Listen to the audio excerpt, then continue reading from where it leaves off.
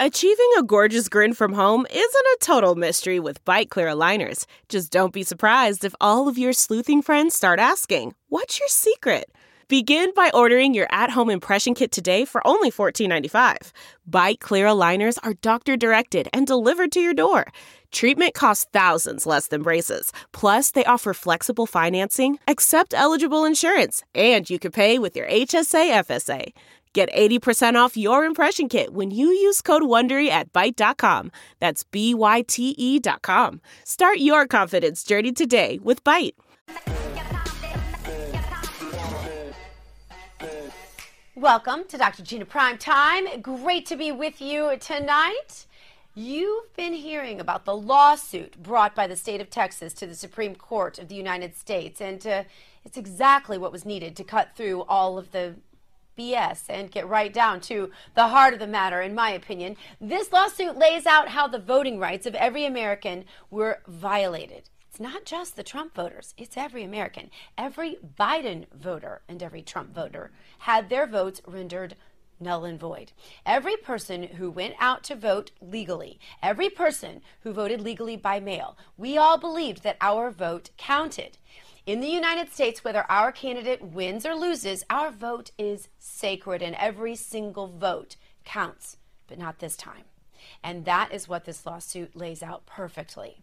Politicians and bureaucrats in the states of Pennsylvania, Georgia, Michigan, Wisconsin used COVID as an excuse to change their election rules without involving their state legislatures. And the Constitution specifically says the legislature of each state sets the rules for voting. Not election officials, not governors with executive orders, only state legislatures. Texas Attorney General Ken Paxton said it like this: if other states don't follow the Constitution, it affects my state. That's the issue. It does. It affects every state, every voter in every state. But it's not just the last-minute changing of election law that was the problem. There are more breaches to our voting rights that I wish could be addressed in this lawsuit or another lawsuit before the Supreme Court. The fraud must be addressed. It's not enough to only address the unconstitutional changing of election rules. I am angry, and tens of millions of people out there are angry, and they should be. They're afraid their vote didn't count. They're angry and afraid that their hard work didn't count. Driving their friends and families to the polls didn't count. Knocking on doors didn't count. Working phone banks didn't count. Because in the dark of the night, Democrat criminals ran suitcases full of fraudulent ballots through vote counting machines.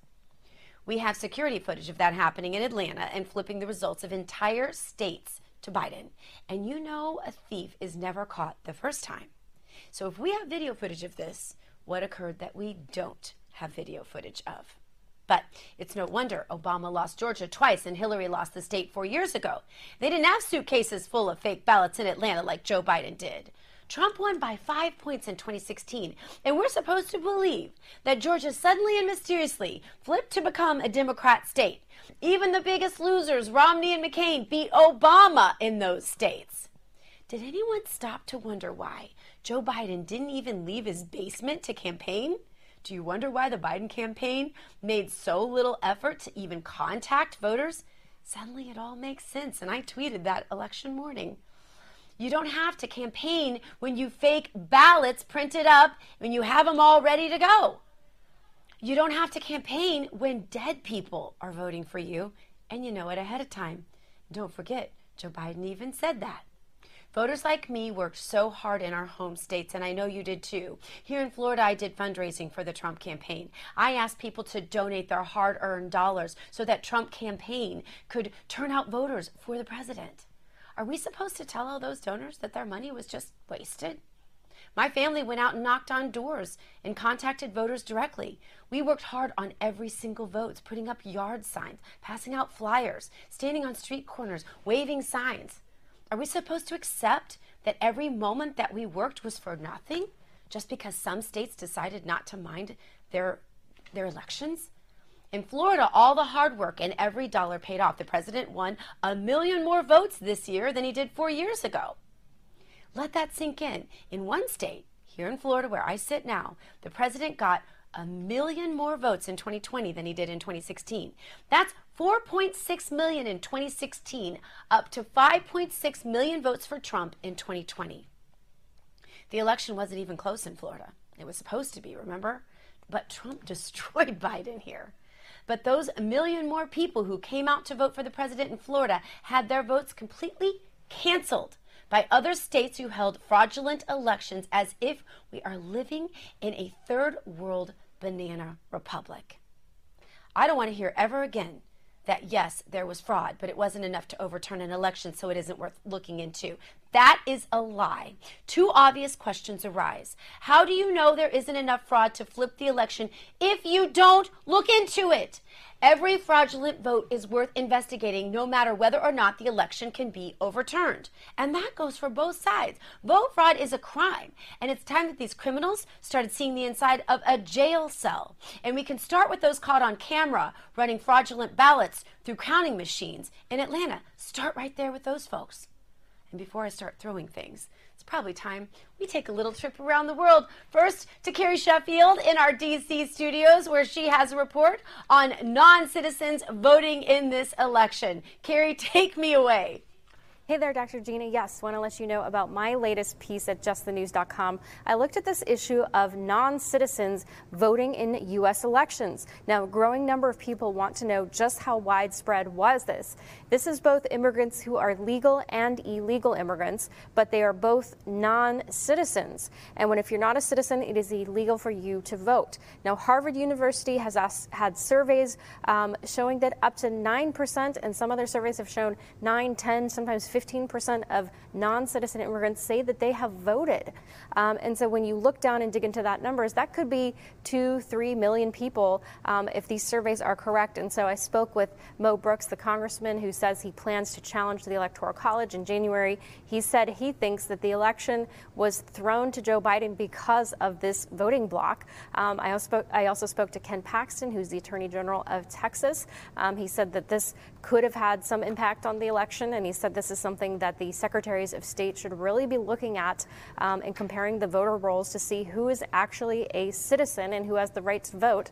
And he said that the voter ID plan that the president has is just a common sense proposal. And the president had a task force with Mike Pence that was set up in 2017 to look at this question of voter fraud. The commission really didn't come up with much in terms of enforcement, and it could be now coming back to bite them. So we'll keep tracking this, of course, at justthenews.com. Back to you. Thanks, Carrie. Another great place to start. Now over to Jerusalem, where Gal Kalev has a report on the wild elections happening there. Go ahead, Gal. Thank you, Dr. Gina. You know, the United States is not the only place where you have elections and political problems. Israel is apparently going into its fourth election in a 2-year period. This is due to disagreements in Netanyahu's governing coalition. The interesting thing about this upcoming election is that normally elections are between the right and the left. In this election, according to the polls, the main challenge to Netanyahu is coming from the right. Naftali Bennett, a protege of Netanyahu, former defense minister, has formed a party called Yamina, which means to the right. And this really marks a long-term shift in Israeli electorate from the left to the right. It used to be that the Labour Party of the left would control Israeli politics. That's certainly no longer the case today. Bennett doesn't only attract right-wing voters, he also attracts those cadre of centrist voters that tend to vote for whoever has the best chance of defeating Netanyahu. I guess you can call them the Never Bibis. So looks like we're going to have elections in early 2021. Of course, a lot could happen between now and then, but it's going to be a few interesting political months here in Israel. It's always interesting in Jerusalem. Back to you, Gina. Thanks so much, Gal. Now I want to go over to Jessica Rivera in our Denver headquarters. Jessica, what do you have for us tonight? Well, Dr. Gina, December 8th was yesterday, and it was Safe Harbor Day, and I know you made mention of it on your show yesterday. It's the legal deadline for Congress to count the electoral votes from all 50 states and the District of Columbia in order for them to be protected from lawsuits. The law comes from the Electoral Vote Act of 1877, which prohibits the challenge in Congress of state electors certified by this date.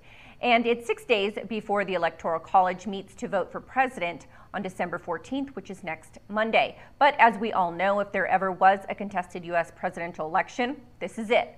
Currently, President Trump and his legal team are contesting 6 states. They're Arizona, Georgia, Michigan, Minnesota, Nevada, and Wisconsin.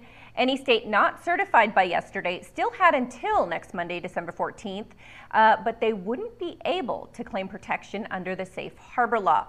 But as of now, all 50 states and the District of Columbia have been certified.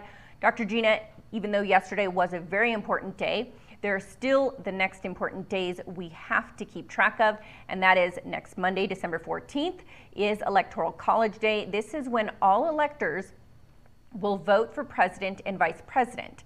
Sunday, January 3rd, the new Congress convenes and is sworn in.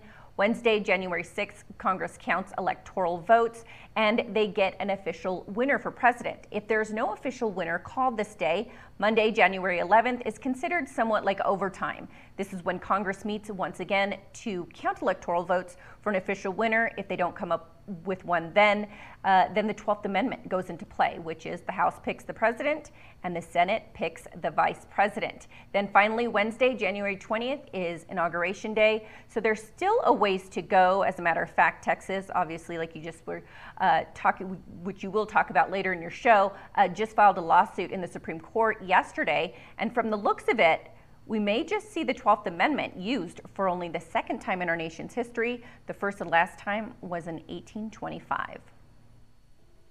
Wow, some very important dates there. How does the 12th Amendment work exactly? If you'd explain that again to our viewers and listeners.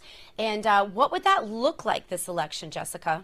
Well, Dr. Gina, to become an official winner for president, the electors' votes, they have to total at least 270 for one candidate. If that is not achieved, the 12th Amendment gives each state one vote for president in the House.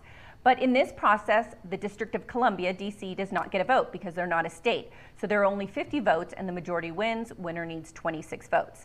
In the Senate, each senator gets a vote, again without D.C., totaling 100 votes, and majority wins. Winner needs 51 votes. But here's the caveat to this process. Even though Democrats hold the power in the House, there currently are 27 Republican states. So odds have it, President Trump would more than likely prevail in this scenario. Very interesting. Thank you so much, Jessica. We always appreciate your commentary. For sure. Thank you, Dr. Gina. Coming up, the statistics guru from the Trump campaign, Steve Cortes, says there's no way that Biden legitimately won this election.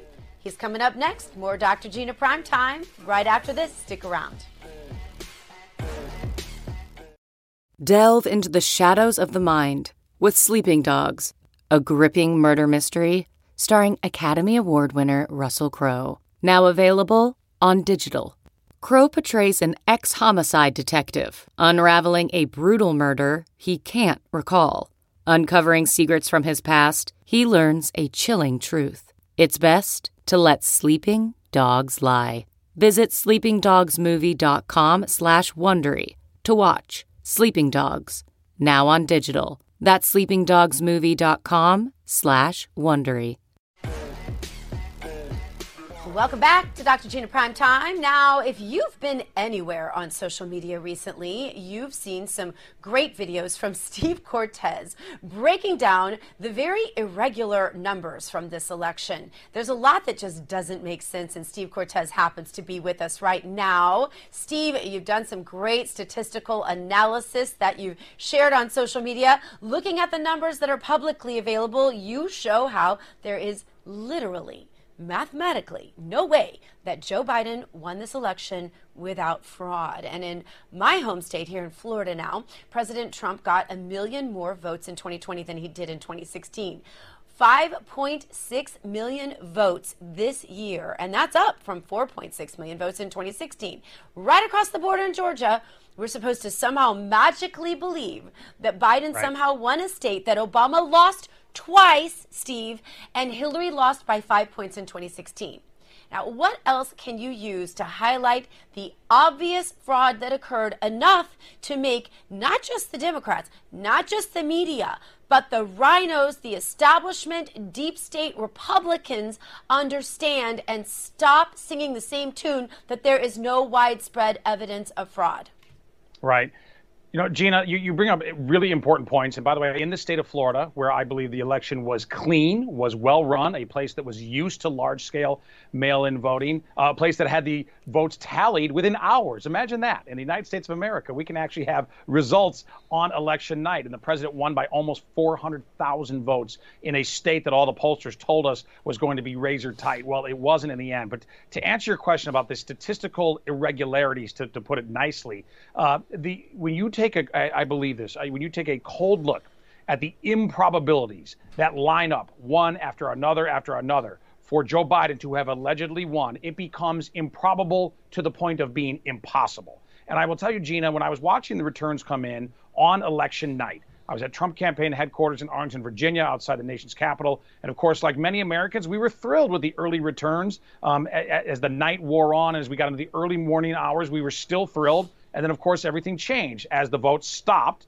That's, I think, by the way, one of the first alarm bells that should really throw caution to anybody who's being reasonable on this election is that these states stopped counting without explanation. To this day, there's still no reasonable explanation why these states in question stopped counting. And then when they restarted, they brought in batches of votes that were so significantly tilted to Joe Biden as to be statistically not just improbable, but impossible. To get specific numbers for you, by the way, on Georgia, which, as you mentioned, is a state that in many ways is similar to its neighbor, Florida. In Georgia, for example, we know that there was no serious vetting of mail-in votes, meaning there was no verification, there was no validation. And that's not my opinion. The numbers show us that, because in Georgia, only 0.24% of all mailed-in ballots, millions of mailed-in ballots, were rejected in the state of Georgia. If we compare that to 2016, 3% of all ballots were rejected, which is more in line with national averages, particularly for first-time mail-in folks. The fact that the volume of mailed-in votes exploded this time in the state of Georgia, and yet the percentage rejected plummeted, went to nearly zero. It was literally 1/12 the level of where it was in 2016, tells us that there was no verification, there was no validation, there was no vetting of these votes. And I think, unfortunately, in a lot of states, maybe not so much Georgia, but in Pennsylvania, Michigan, and Wisconsin, that lack of validation and verification was by design, Gina. In other words, those governors knew they would inundate the system, and they intended to do so that they could flood it with any manner of ballots that were not valid and legal. Before I go to my next question, it's important for me to clarify, as president of programming at this network, that we have opinion shows and we have news shows. My show is an opinion show. And I want to say, because my next question is important, that my family went and knocked on doors. I asked people to give their money, and I asked people to give their time to the Trump campaign. And we did things right in Florida. I worked hard in the 2016 election, recounting votes in Florida. We counted votes and we declared Trump the clear winner by a large margin this year on election night. But other states kept finding votes for days, some in suitcases under tables, Steve, some in trucks being driven from New York to Pennsylvania. But we did it the old-fashioned way. We got real people to cast real ballots for President Donald J. Trump here in Florida. This is more than about just this election. I don't know, as a person who loves free and fair elections, even when Democrats win, I will add, I don't know how we ever ask people to work or to donate or to run for office or to vote ever again, Steve, if we don't make sure that this election is righted. Right. Gina, that's such an important point, and it's one of the reasons that we have to keep fighting, even if we can't prevail. And I believe that we can, okay? I believe that the president won the legal vote, and I believe that he will be sworn in on January 20th. But I'm a realist, and I will admit that it's an uphill battle. But even if we can't prevail in this battle, we must have this fight. We must engage for exactly the reasons that you're talking about. Number one, we owe it to the American people to do so, because we know that there was fraud in this election. We also know, even outside of the fraud, that there are massive constitutional issues here that need to be considered, because equal protection was violated. There were two classes of voters created in many of these states who acted unconstitutionally and illegally, particularly their governors and secretaries of state in places like Pennsylvania, Michigan, and Wisconsin. So we have to engage in this fight, and we have to engage in it also to make certain, to your point, Gina, that this never happens again. This can't happen in 2022. It can't happen in 2024. In my view, we need to actually go back to the future, meaning we need to go back to paper ballots. I think old-fashioned paper ballots make the most sense. I also believe we need to go back to mail-in voting only, in my opinion. I'm not speaking now on behalf of the campaign. This is just Steve Cortes. But mail-in balloting or absentee balloting only with a valid excuse. If there's a real reason, you're deployed overseas in the military, of course, or you're ill and you simply can't make it to the polls. But I think the default should be in-person voting, where you prevent several levels of verification. Number one, your person, your body. Number two, identification. Number three, a signature. I think on top of that, paper ballots make a lot of sense. I don't often say we should do things like they do it in Canada, but in this case, I think Canada, our neighbors to the north, have it right.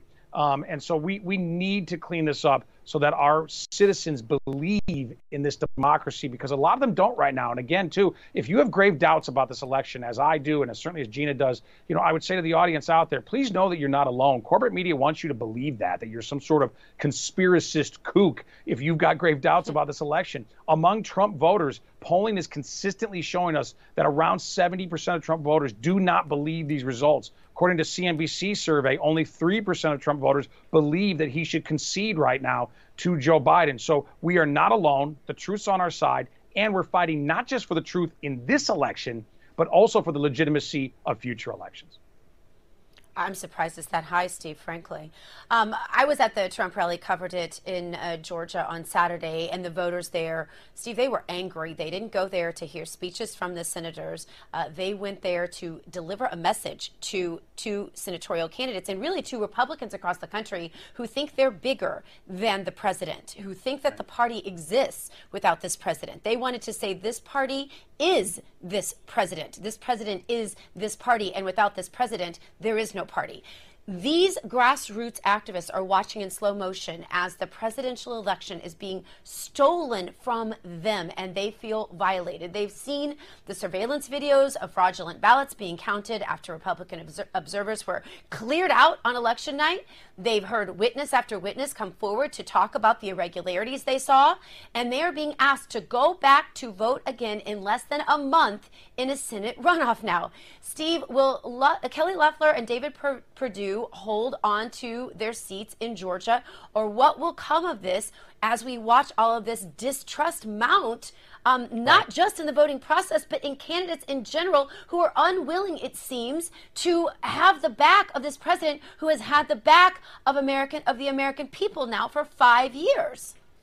Yeah, he sure has. And it's really shameful the way some prominent Republicans are acting out there in the country. Governor Kemp, Raffensperger in Georgia, they would be Exhibit A and B, I think. Also Governor Ducey in Arizona. There are a lot of Republicans who I think mistakenly believe, Republican office holders, not voters, Republican office holders out there, who think that if Donald Trump is no longer president come January 20th, that the Republican Party is going to retreat back, that we're going to become the 2015 Republican Party of Mitt Romney and Paul Ryan. Well, I have news for them. That is not happening. We are an America First workers' party. Donald Trump has absolutely transformed the Republican Party. He has moved the center in America on a range of crucial issues, including things like China and trade and things that are so systemically important to American workers. And we are not retreating. We are not going back, even if Donald Trump is not the president, as I believe he needs to be come January 20th. So a lot of these folks are really acting incredibly irresponsibly. I do worry that it will jeopardize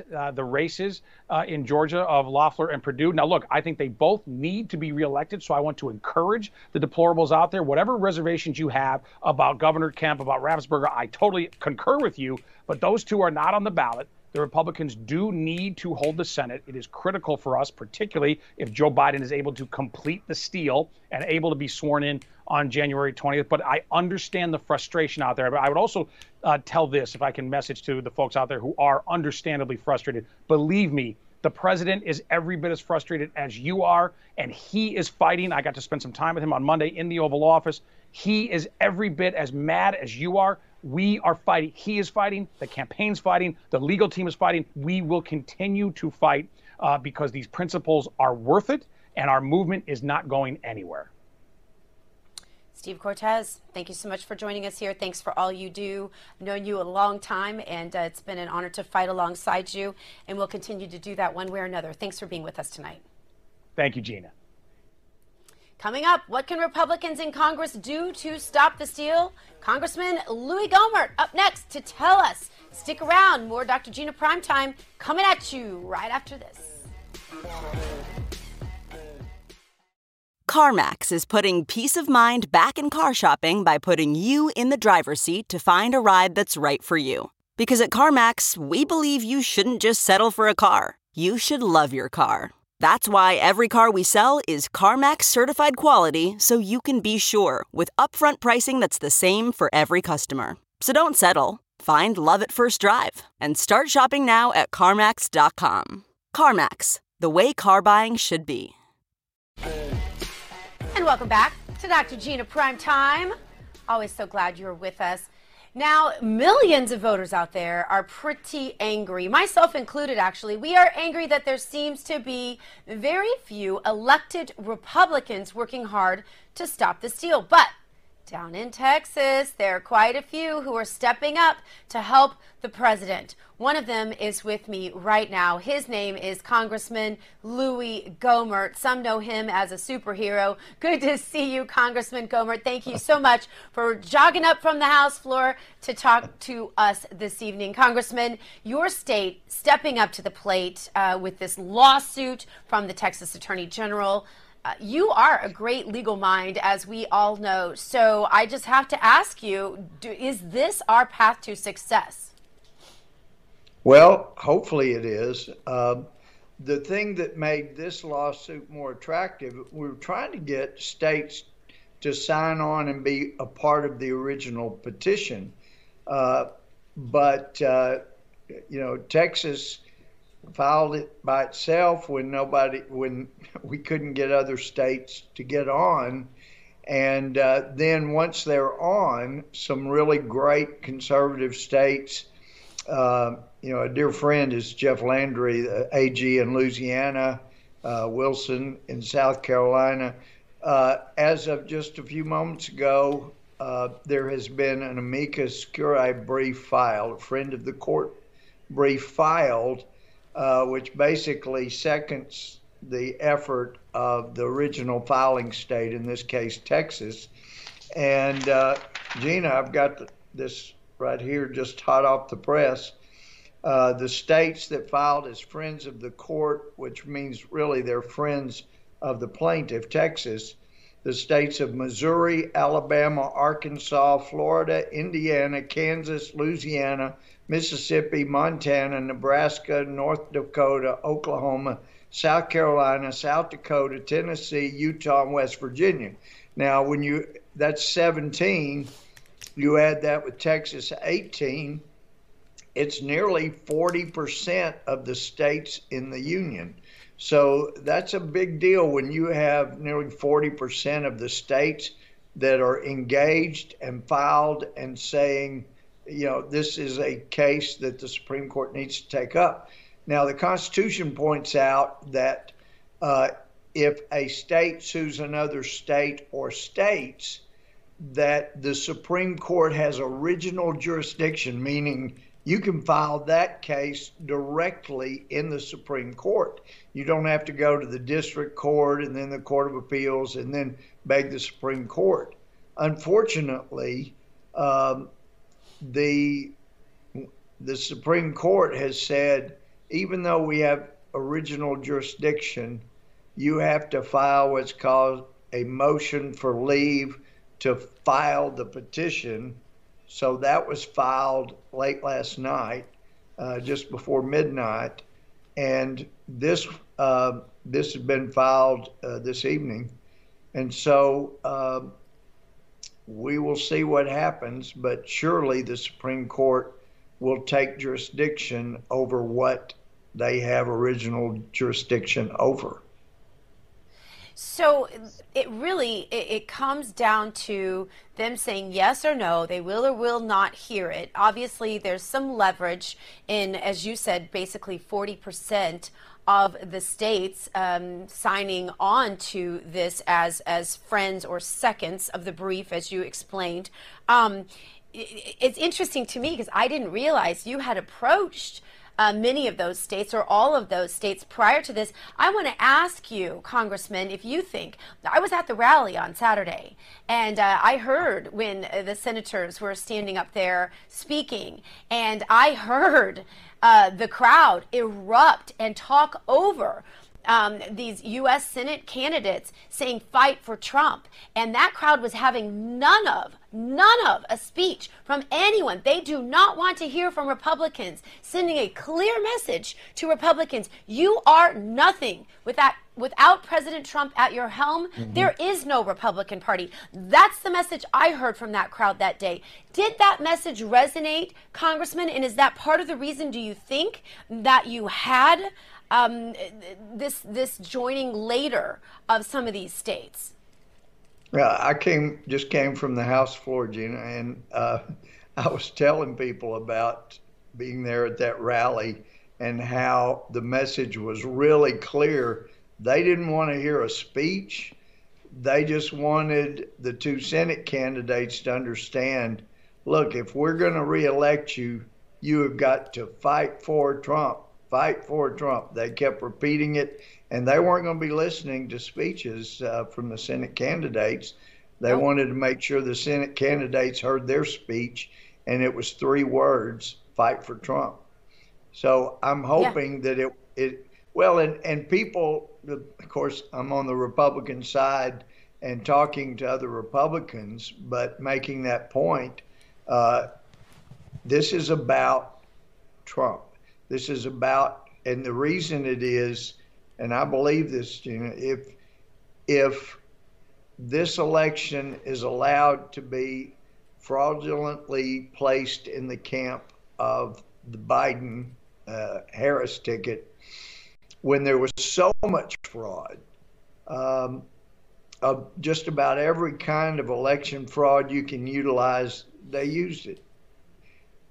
If that's allowed to win and prevail, these folks, some in the Senate, some other places, that are trying to out-moderate the other Republicans so that they think they will be good candidates for 2024 presidential ticket on the Republican side, they're kidding themselves.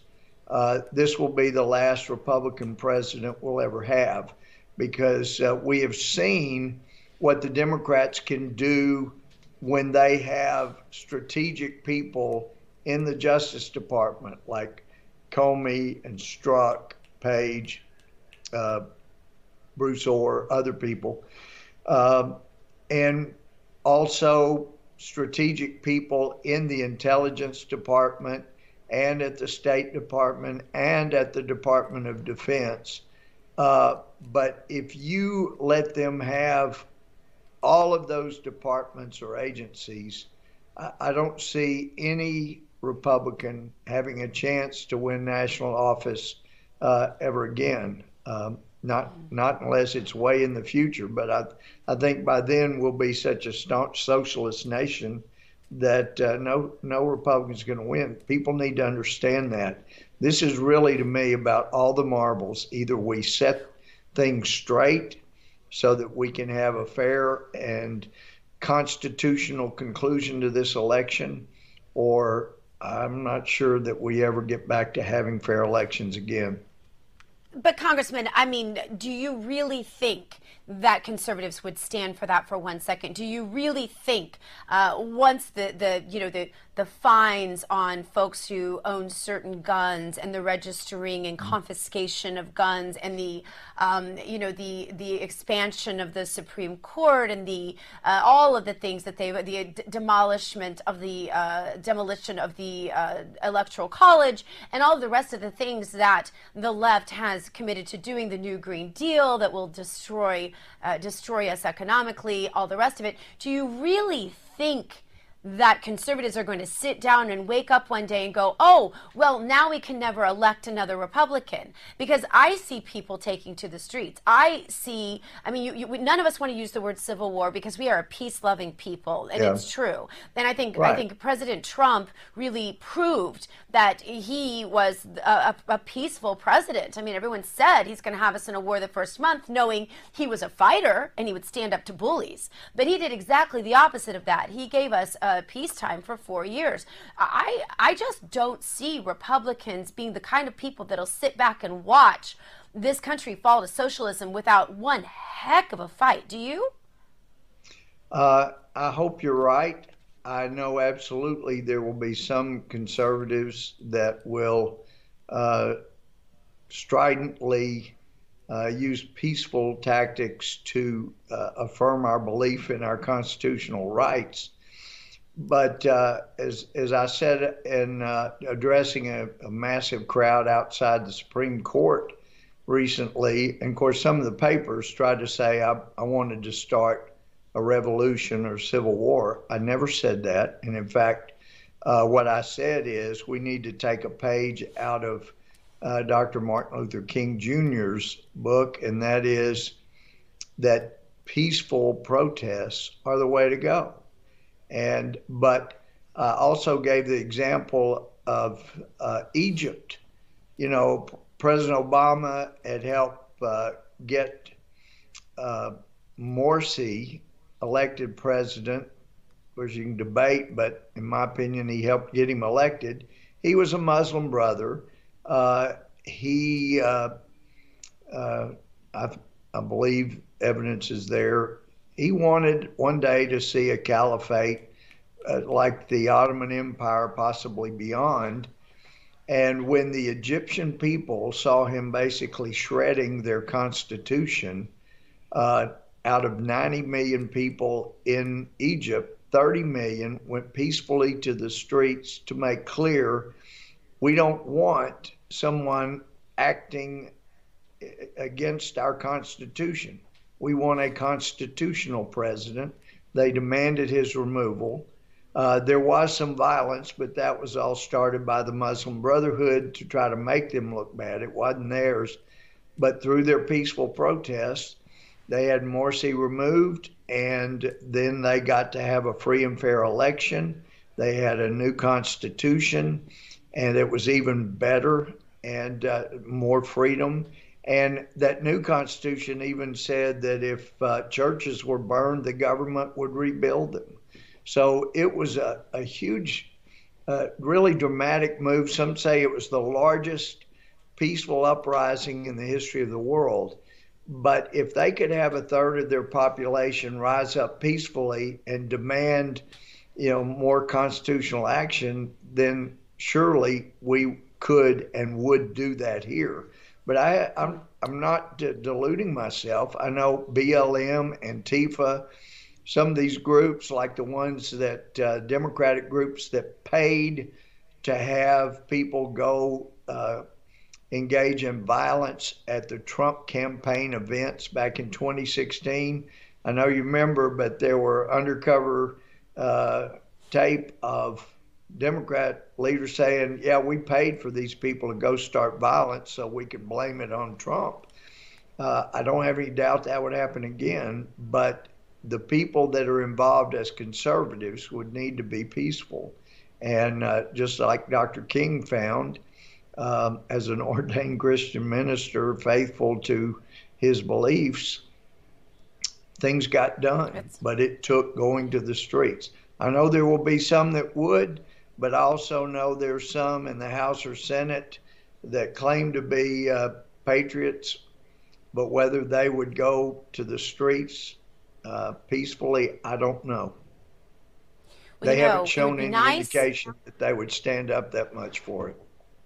Yeah, I was going to say, it would be nice, Congressman, if our elected officials would stand for us in both parties as strongly as the people are willing to stand and as strongly as you continue to stand for those that you represent. And I just want to say that I know there are so many out there that appreciate the way you do take a stand when others don't have the courage to do so. Thank you for being with us tonight. Gina, thank you so much. Thanks for all your clarity. Coming up, a Democrat representative is in hot water for threatening Trump supporters. You won't believe what she said, but we'll show you. Coming up right here on Dr. Gina Primetime. Stick around. Okay, picture this. It's Friday afternoon when a thought hits you. I can spend another weekend doing the same old whatever, or I can hop into my all-new Hyundai Santa Fe and hit the road. With available H-Track all-wheel drive and 3-row seating, my whole family can head deep into the wild. Conquer the weekend in the all-new Hyundai Santa Fe. Visit HyundaiUSA.com or call 562-314-4603 for more details. Hyundai, there's joy in every journey. Welcome back to Dr. Gina Primetime. Breaking news out of Michigan. Republican leaders there have removed a Democrat representative from her committee. That is after she made threats to Trump supporters. Democrat State Representative Cynthia Johnson from Detroit posted a video on Facebook saying that she had been threatened. And then she went on to threaten Trump supporters. You can't make this stuff up. Watch this. So this is just a warning to you Trumpers. Be careful. Walk lightly. We ain't playing with you. Enough of the shenanigans. Enough is enough. And for those of you who are soldiers, you know how to do it. Do it right. Be in order. Make them pay. Here with me now to discuss, radio talk show host extraordinaire Andrea Kaye. Andrea, as a Trump supporter, you know, at a certain point, do you almost just get used to threats like this, even by people who are supposed to have it all together, elected types? Well, I don't know that I've seen one quite this bold. And, you know, and when you step back, sit back for a second, you stop giggling over the, you know, Dr. Evil impersonation initially, then you realize, wait a second, we actually have an elected Democrat official literally calling upon some soldiers that are supposedly out there to get violent against Trump supporters simply for having a different opinion than her. And it's actually incredibly disturbing and incredibly frightening. And I've got to wonder, where are the Democrats speaking out against this? Because didn't we hear in the Black Lives Matter movement, Dr. Gina, silence is violence? So I have to assume, because we haven't heard from Joe Biden speaking out against this or the Democrat Party, that they're complicit in this incitement of violence. And then I got to wonder, where is Christopher Wray, Dr. Gina? Didn't he send like 39 agents to a NASCAR to investigate a door pull? And didn't they send multiple agents to investigate a fender bender around the Harris Biden bus? Where's the FBI? Because this is serious and should be investigated. Serious and should be investigated. Andrea, I have to ask you about Congressman Eric Swalwell also. He got a little cozy, let's just say, putting it politely, with a Chinese spy, and that's pretty ironic considering that he has been calling President Trump a Russian agent for over 4 years now. And our friends over at Media Research Center kept track of some of Swalwell's greatest hits, let's just say, and I want to watch them now and get your reaction. The question has shifted from whether the president is working with the Russians to what evidence exists that the president is not working with the Russians. You're a member of the judiciary. Do you believe the president right now has been an agent of the Russians? Yes, I think there's more evidence than he Agent. is. Yes. What's dumb is that really, so every president who met with Russia is committing treason? A president who went over to Helsinki, had a private meeting, agreed to turn over a U.S. ambassador to an enemy, and sided with them over our own intelligence committee. At what point do you draw a line and say, that's not a U.S. president, that's just the prime minister of Russia defending the president of Russia? He's betrayed our country, and I don't say that lightly. I worked as a prosecutor for 7 years, and But betraying the country, by the way, we want evidence before you say that. But you said an agent of Russia. Yeah, he works on their behalf. Wow. So, Andrea, by Swalwell's own logic, I guess his involvement with a Chinese spy means he is an agent of the Chinese government. I'm just doing the math, correct? Yeah, and by his own standards, we should have a special prosecutor. He should be immediately removed from his committee. He should be removed from his position in Congress, and there should be a special prosecutor investigating him. Right? Again, where's the FBI? Where's the DOJ here?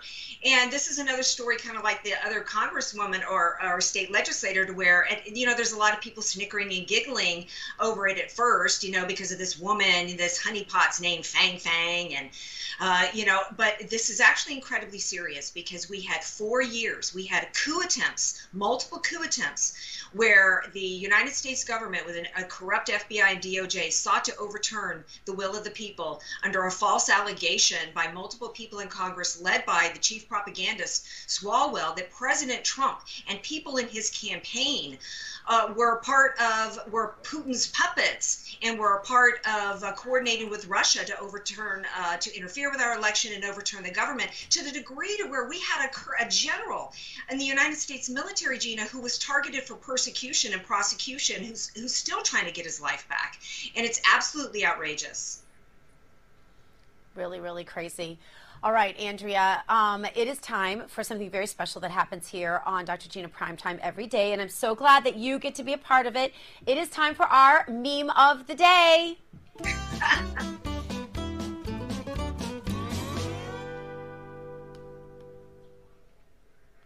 Now, in this meme, we have another compliant liberal telling another man that he should wear a mask even if he doesn't need it. The other man replies, "You mean like carrying a gun?" And if the compliant liberal has, of course, no response, that would be just like most compliant liberals. Andrea, carrying a gun makes me feel safer even if I don't need it. So maybe the mask Nazis should understand that when they say I should wear a mask to make everyone else feel safe, even though I've already had COVID, and even though I can't give it and I can't get it, and masks don't do any good anyway, according to the Surgeon General and Fauci and the CDC a few months back, maybe they should just understand that carrying a gun makes me feel safer, so I should carry it even if they perceive that I don't need it. Complete logic. Why can't they understand this? Oh, I wish we had if we had a meme for every area of hypocrisy from the Democrats, from, Gavin Newsom going to the French Laundry, or this mayor from Austin, Texas, doing a video from his hotel room in Cabo San Lucas telling people they shouldn't travel from coronavirus. We could fill up multiple coffee table books with memes covering the hypocrisy. I mean, this is crazy. I'm old enough to remember these, it's my body, my choice crowd. How many memes do we have going around about that? And it's concerning to me, Dr. Jean, seriously. I mean, the meme is hysterical, and often the truth is told best in fiction and funny and humor. It's serious that they're trying to control us, and that we've even had conservatives defending the mask, saying that it's a matter of showing respect for people that they wear the mask. Well, I don't think trying to force people into submission is respectful. And getting back to that congresswoman, she had her mask down, right, when she was calling for threats against people. I think that was spewing more hatred. That's more of a threat to anybody than the Rona. And so I think I'm going to continue to protect myself with the greatest weapon that I have against something far more evil than the Rona. It's an encroaching U.S. government, and I'm going to protect myself with my greatest weapon, which is my Remington shotgun. That's right. I've got to ask you, because of course you and I became friends when I lived in California, close to you, and you used to come on my show and I went on yours. I've got to ask you, how does it feel to be there right now? What are you going through just as a citizen living in California right now?